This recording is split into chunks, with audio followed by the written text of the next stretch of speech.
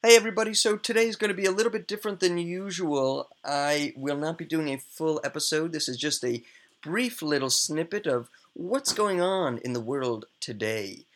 Really, actually, this week. It's me literally spitballing, very spur of the moment, no pre planning, just talking to you, frank and honest, and no editing either. So, how do you like that? So, yeah, if you are feeling a bit depressed and you want to hear my wonderful voice, very soothing, you are more than welcome to go onto the SoundCloud or find us on iTunes. Type in the Imposter podcast and look for episodes of the last few weeks. If you're interested, I'll let you know. We had one on superpowers last week. That was episode 12. Episode 11, we had the guest star, Dr. Daniel Dewick, who is a lead HIV researcher at the National Institutes of Health. That is in the US of A. And before that, we had a great series on animal ingredients in things that aren't food. So we did cosmetics and medicine and all sorts of things. So again, if you're interested, check us out, go through some past episodes, and yeah, enjoy this one. We live in an age based on science and technology with formidable technological powers. And if we don't understand it, by we I mean the general public, if it's something that, oh, I'm not good at that, I don't know anything about it, then who is making all the decisions about science and technology that are going to determine what kind of future our children live in? We've really got to start at the earliest levels with having a broader view of what education really can and should be. Because I find that with the young people we have, we are able to motivate them. Science is all around us. It's in us. Knowledge of science is power. It gives you an understanding of the forces of nature. It's not even about how much science you know. It's about how science literate you are. Hello, all you listeners out there in internet land. Welcome to today's episode-ish of The Imposter. Now, we're not going to do what we normally do on The Imposter, and it's not going to be a thoroughly researched or an interview. This is a shortened, quick episode because I didn't have a lot of time over the last few weeks. And essentially, we're just going to do a rundown of some important news that has come out in science and tech in the last week or so. So, first things first, we'll just jump right into it. The World Health Organization has recently released a new report that basically looked at the cases of diabetes over the last 34 years, between 1980 and 2014, and found that, in fact, around the world, diabetes diagnoses has not doubled, not tripled, it has quadrupled in the last 30 or so years. And this is due probably to a variety of reasons. We have a poor access to nutritional food. We have lack of education telling us what a good and balanced diet is. And we have an influx, a very, very subsidized and cheap diet that is given to many, many people around the world that consists of, processed foods and sugars and carbohydrates that really has very little nutritional content in it. And frankly, we're seeing the results of that now. And this is especially true, they found, in countries of particularly low income and impoverished places. And, you can say that on a state level, on a national level when you're talking about countries, but also, you look at the U.S. and similar things happen. I mean, there was a very interesting piece, I think it was on The Daily Show. It was some Comedy Central show that was investigating about food deserts. And essentially, it's in urban areas that just don't have access to actual grocery stores. And so people literally get their food from 7-Elevens, Quick Marts. I mean, you're eating everything that comes out of a bag that's been processed, that has a lot of stabilizers and preservatives and all those fun chemicals that you read on the side of the packaging. Anyway, so that is probably, just one sneak peek into the possibilities as to why I'm sure they'll be doing more research and having to, in some way, respond to this global rise in diabetes. Now, the next bit we're going to be talking about is actually something that was in an Imposter episode a few weeks ago, and it was during our series on animal ingredients, and it was the medical episode. And we were talking about early on transplants that they would take dogs and pigs and monkeys and try and transplant different body parts onto either other dogs and pigs and whatnot, or in some cases humans. And in the news this week, we have the headline, "Baboon with transplanted pig heart survives for nearly 3 years." And this is actually something that we, again, talked about in the episode. So I would refer you to go back a few episodes and listen to that because it's fascinating.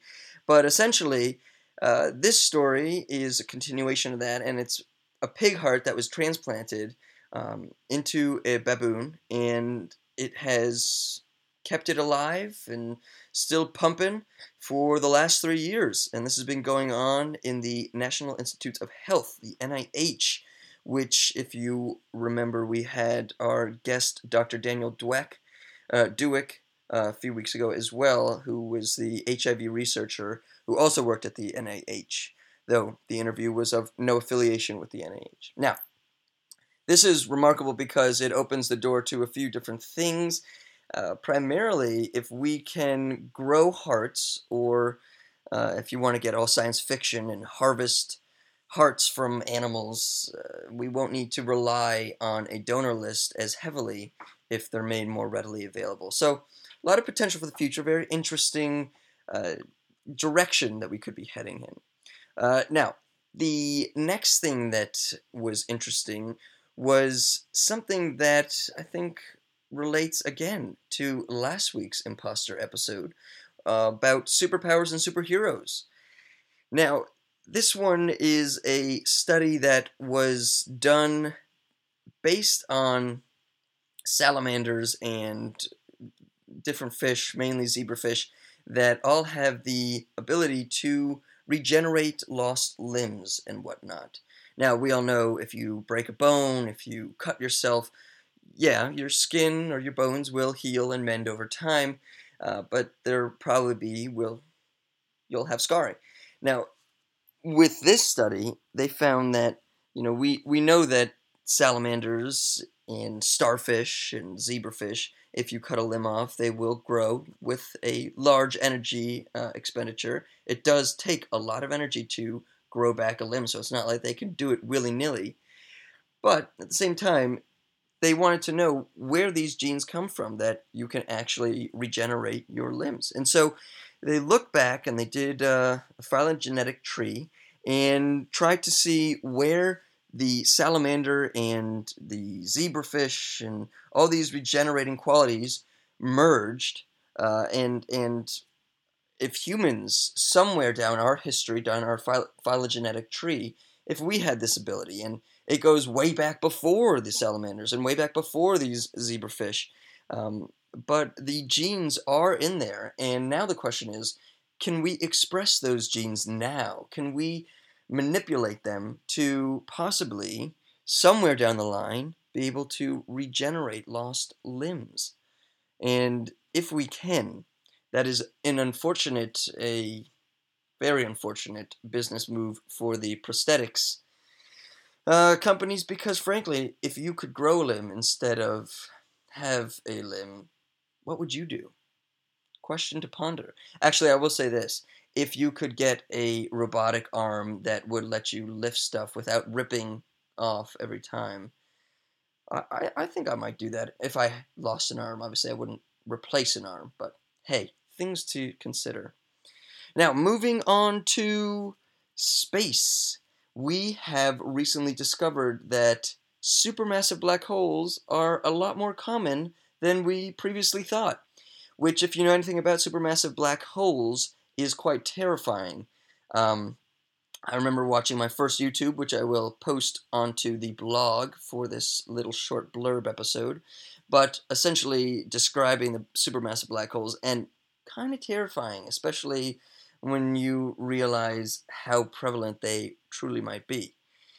So I will, again, I'll post YouTubes explaining what supermassive black holes are, and also why they might be more prevalent.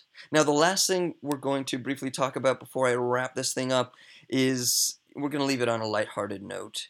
And that is that of all places in the entire world, and I'm very surprised. I would have thought this would have been the United States, but the United Kingdom has opened its doors to the National Poo Museum.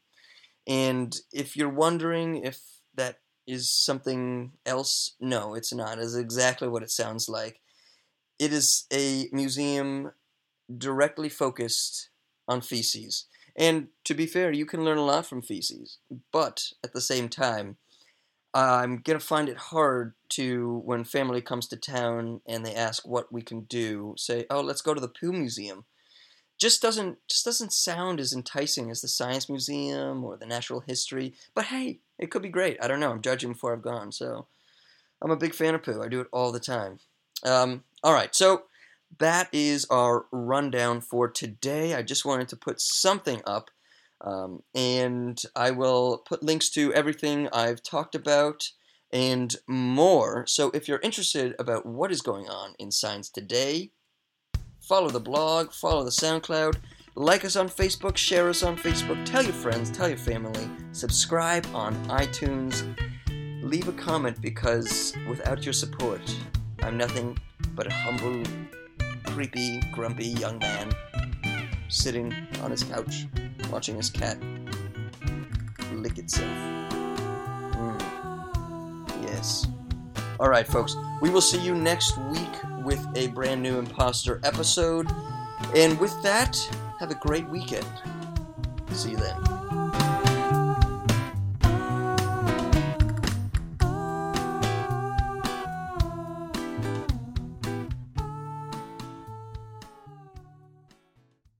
Science.